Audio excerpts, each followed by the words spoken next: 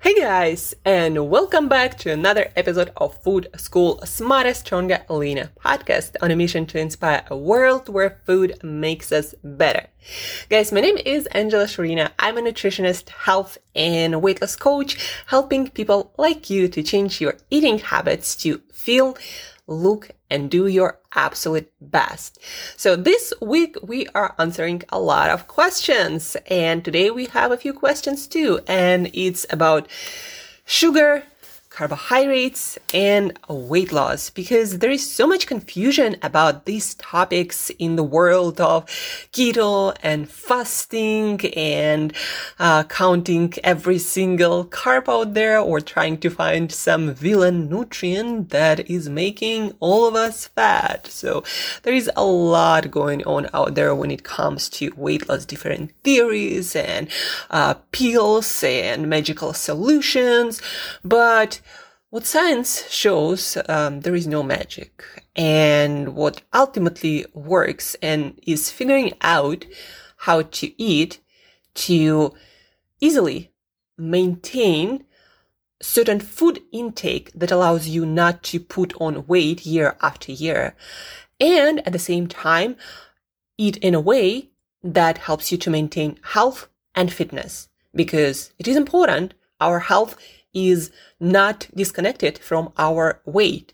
And a lot of health issues, especially hormonal issues, can manifest as weight gain or weight loss or unusual fat distribution, like belly fat, for example, or fat that we tend to accumulate around our internal organs when our health is not optimal.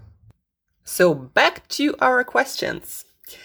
Question number 1, and these questions, I try to choose them so they are all kind of related and expand on the same subject. So question number 1 from Mike: would it be noticeable if you avoided sugar for a week? And Mike is, of course, talking about weight loss. Would it be noticeable if you avoided sugar for a week? And my answer to that was, well, it depends.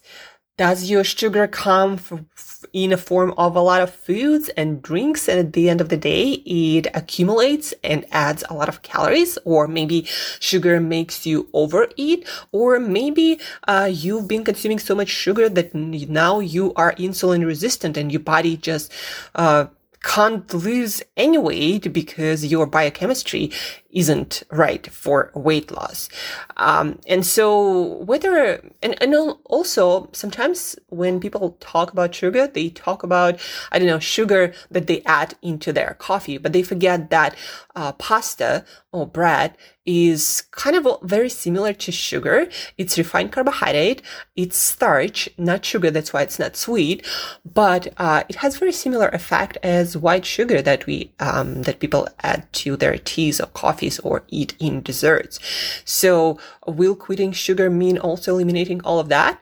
And will that mean that now Mike is gonna not eat a lot of calories and maybe substitute those calories with vegetables and fruit that have much less calories and improve your health at the same time and metabolism, right?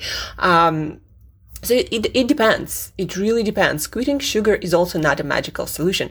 If you just quit sugar in your tea, like, a couple of teaspoons, and that's about 32 calories, but then you end up eating more salad dressing, and 1 tablespoon of salad dressing of oil, for example, is about 100 calories. You end up adding like 5 of those and 500 calories. Then probably quitting that sugar in your tea and coffee will have no effect. And you might even gain weight by quitting sugar. So as you can see, it's all about details. Like all these details, they do matter. So it's very hard to answer a question like this because there are so many factors I don't know. And so when you're trying to design your weight loss program, you also need to look at all those factors. Okay, so if you decided to quit certain food or certain nutrient, are you by any chance substituting it with something else? Maybe something even more caloric or worse in some other way for your progress? So think about all of these details. So thank you, Mike, for your question. Now, the next one.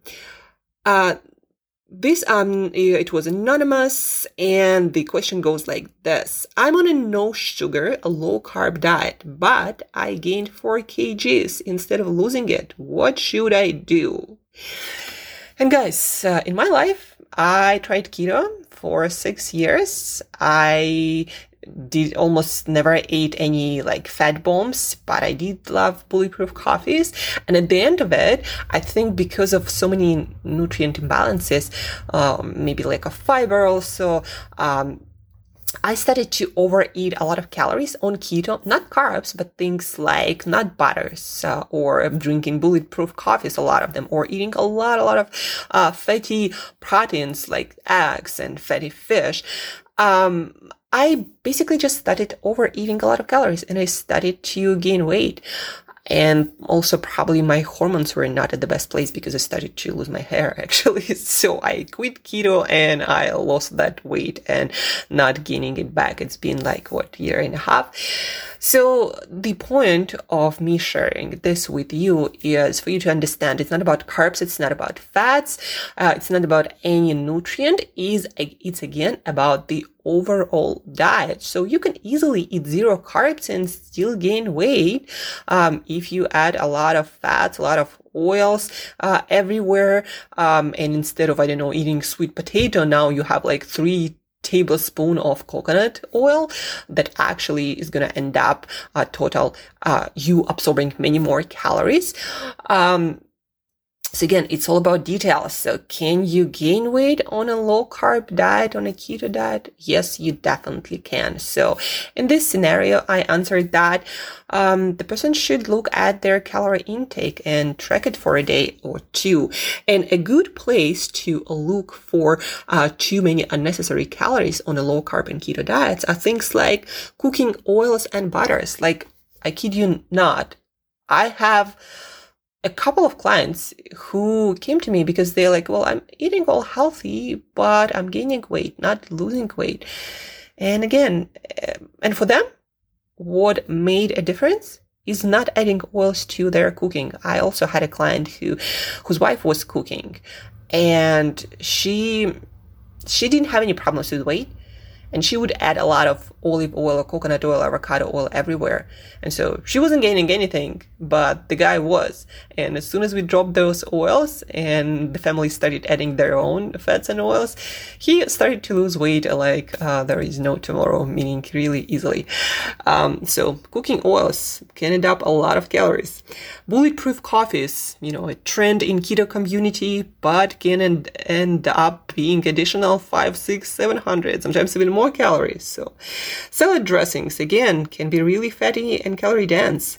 Too many nuts and seeds. I'm a huge fan of nuts and seeds, but they are super easy to overeat. 100 grams on average would have about 500, 600 calories, guys. And 100 grams of nuts, especially cashews, not that much.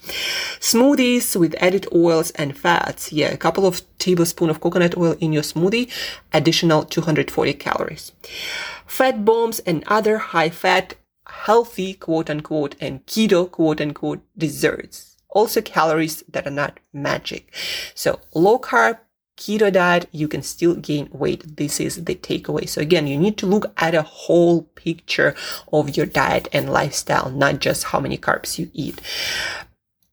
And the last question for today that is also very related to the previous questions. It comes from Sophia probably. How much carb, fat, and protein intake is required for a weight loss? Great question, Sophia. So for weight loss, studies have shown that it's very beneficial, especially for sustainable weight loss and body weight maintenance, to make sure that you eat enough protein and not the minimum to prevent deficiency that is recommended all over the place in health institutions or authorities. Not the minimum, but about 0.8, 0.9 multiply by your ideal body weight, your target by body weight in pounds, or 2 by your weight in kilograms. So that is the amount that will help you to lose weight, maintaining a lean body mass and maintaining a low level of hunger and staying full. So protein, focus on that. Make sure that you eat enough. And then carbohydrates and fats, make sure that you eat a variety of fibers and essential fats coming from fatty fish, from nuts and seeds, especially things like walnuts. Make sure that you eat a lot of fiber in vegetables and fruit and carbohydrates. Focus on whole foods and eat a mix of fats and carbs. And of course, make sure that you are in a calorie deficit, and you can maintain it. And that's going to be the defining factor whether you see the progress you want to see or not.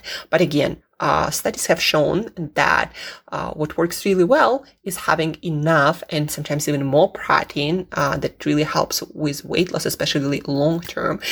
So having enough protein, having a mix of whole foods that contain fiber and fats and carbohydrates, and that works the best for most people long term. And of course, don't forget about calorie deficit, and in somewhat simple way, figuring out how you can do that without obsessing about calories and every single piece of food that you put in your mouth. And that's it for today, guys. These were the questions that I chose for you because I believe there is a lot of, again, confusion about sugar, about carbs, about weight loss. And don't forget to look at the whole picture of your diet and lifestyle. And also remember that energy balance is still very, very important. There is no magical solution that's gonna make you avoid that energy equation. Like, there is a reason why we used to put on weight even when we were hunter-gatherers, even when we were cavemen, even 100 and 200 years ago. The first diet, low-carb diet, I think was invented, I don't know, maybe 200 years ago. But even, kings and emperors, they used to get fat. And most of the time they would eat all these whole foods because there were not that much processed foods. But they were overeating all the time. And as soon as you get into a position where you eat less, you usually start losing weight. Of course, there are hormones. Of course, there's stress and insulin resistance and all these other factors. And addressing them for some of you might be necessary to start losing weight, especially with age. Our hormonal balance changes a lot. But at the end of the day, you need to look at the amount of food you eat, whether you choose to eat carbohydrates, a lot of them, or not. And that's the bottom line, guys. And don't forget that if you have a very specific, unique, maybe it is very unique for you, for your life situation. If you have that question, please send it to me, Angela@createyourself.today. I'll give you the best data based on science, based on the evidence that we have. Sometimes we don't have science, but we have a lot of evidence from people like yourself. So send me this question and I'm going to answer it. Or maybe your friend have a question, or your family member, or maybe you are arguing about whether this is right or this is wrong, maybe keto, low carb, no carb, or many carbs. Send me this question and I'm going to help you to figure it out. What is a solution? What is a more balanced answer here? Also, guys, don't forget that on September 1st, we are starting Belly Fat 03 months group coaching challenge, where you get to learn so much more about your metabolism and how to tweak and work with that to look the way you want to look.